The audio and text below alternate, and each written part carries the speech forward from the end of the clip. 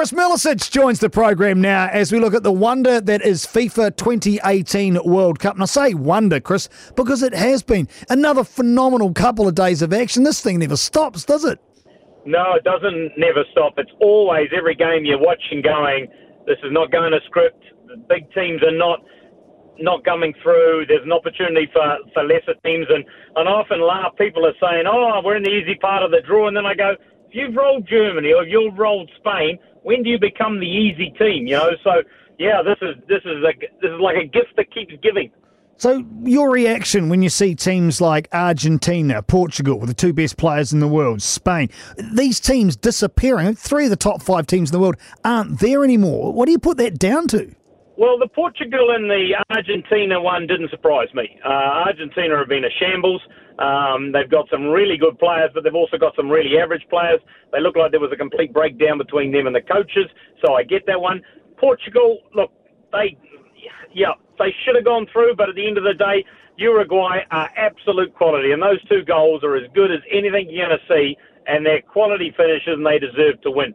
So that one I go. So I always had Uruguay to go through there. But the one this morning, the Spain-Russia one, that was a tough one to take. The Germany performance was just limp, but the one this morning was pretty hard to take. Spain were good, but then again, when you look at the Spanish team, there are enough players not playing that weakened them significantly. And I think that whilst it was a shock, you're playing the host country, they're dogged, their determination's massive, they're probably 10% more into it than they would normally, and people seem to forget Russia's actually quite good at this thing, at football. They may never won it, but there's lots of countries that have never won it that are actually quite good at this. I think what stunned me about this, and Jason Pine pointed out in his piece on New Zealand Herald and also on air, that Spain completed 1,006 passes in 120 minutes. The most in a World Cup match, 21 fewer than Russia have managed in the entire tournament. They had all of the ball, but they could do nothing with it when it counted. That's alarming. Well, they didn't do anything with it. I think that would be fair to say. Their insertions into the penalty boxes seemed to be a little bit hit and miss. And I think this is a byproduct of the fact that if we talked about when the coach was removed really before the tournament, this was the game where they needed a tactical genius to be sitting on the sideline pulling the strings. And unfortunately, when a team wants to play in proper blocks, when they're dropping back and they're fighting, there are many ways to break it down, but it needs team cohesiveness, and it needs the ability to understand how you're going to break it down. And Spain then had to be prepared to whip balls into Costa in the air, turning into a bit of a fight, and it went against their philosophy. So one of the key things here, when you're playing against a team with a low block, and low block means they've got Banks playing deep in their own half, you've either got to bypass it, you've got to break it down with quick, intricate movement, or alternatively, you just put a 6'4" centre forward there, and you keep whipping balls in behind, and they've got to attack it, and you pick up the second phase. Spain chose not to do that because it's against their philosophy, and unfortunately, they got done on pens, and Spain should never have let it get to pens, because frankly, that's what happens. A bit like Germany, they just think, I'm going to win. It's eventually going to come right. Well, it didn't. Oh, it didn't, and they're out. See you later. Bye-bye, Spain. Russia through. The other match in the morning, Croatia also needed a penalty shootout to beat Denmark. And I was saying that Luka Modric would have been a reasonably tense chappy after missing that penalty, 5 or 6 minutes before the end of full time. It came through in the end. Croatia deserving or not? Look, I think this is a game which both teams sort of negated each other. It wasn't a good game. Look, it was a good game, but compared to the other ones we've been watching, it certainly wasn't up to that standard. There was a tenseness to it. There was an inability to really sort of play with any fluidity. Both teams didn't want to lose. To be fair, both teams have got pretty good goalkeepers, which also keeps the game tight.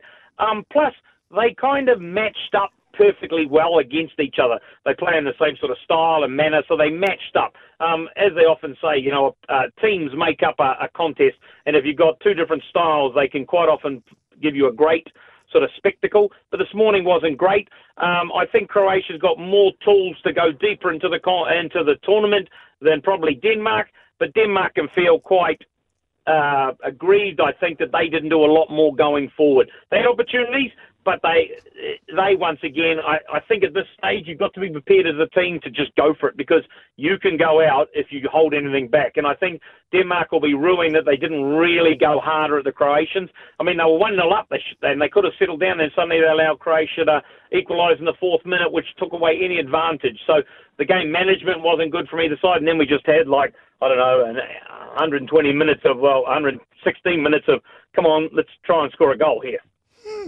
Chris Milicic joining the program as we're looking back and forward at FIFA 2018 World Cup.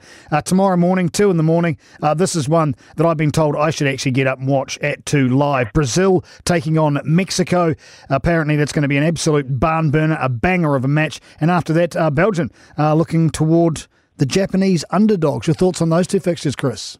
Look, the Brazil-Mexican one, now that is really, really intriguing. Because, of course, Brazil like to maintain possession until they can penetrate, and when they penetrate, they go extremely quickly.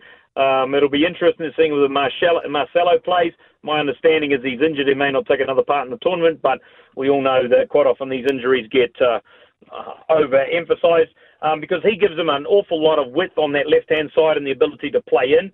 I think you'll find Mexico will drop a little deeper, and they'll look to counterattack very similar to what they did against Germany.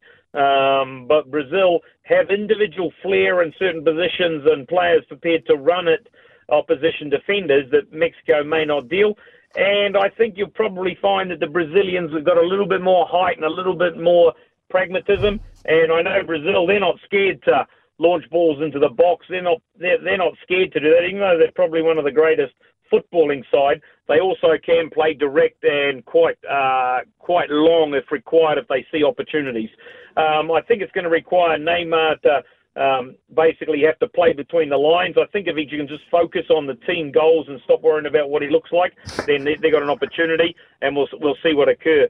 The other game, I've got a funny feeling the Japanese will just do what we saw this morning, dull the Belgium play so much that they may get a result.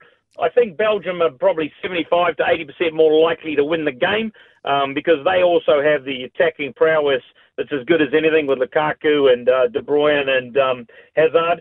They can play between the lines. De Bruyne's passing's unreal. And, of course, Lukaku is a very, very large human being, so they can play longer. He's quite happy to crash balls. So Belgium could win that one easily, but I have a sneaking suspicion that it wouldn't surprise me if Japan went to pens or even won 1-0. Look at that, eh? Call of the week so far. I won't even bother about Sweden, Switzerland, Colombia, England. That's so far in the future. But from what you've seen, Has anything changed your mind about a potential winner? Have you seen a World Cup victor over the last few days, Chris Milicic, or not? Yeah, look, I had Germany, but I think the lack of their coaching staff to integrate the Confederation Cup winning young side and the older side has hurt them. Look, I've got a sneaky suspicion after I watched the French play Argentina, you're going to have to, it'd be a long way to beat France. I mean, they've got a great goalkeeper. Their back four's sharp. That Mamapi, he is lightning quick. Giroud plays. He gives them the centre. They got midfielders. France have got to be a shoo-in for to go through the quarterfinals into the semis. From there, who knows? Every other team sort of left in there, apart from probably Uruguay. But if Cavani's out, they're struggling.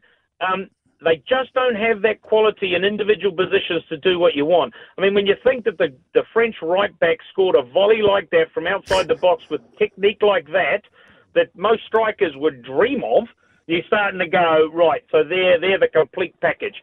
So, and I think they've got greater depth through the team, whereas I think every other team left in, whilst they're all quality, somebody's going to have to get over the French team to win this.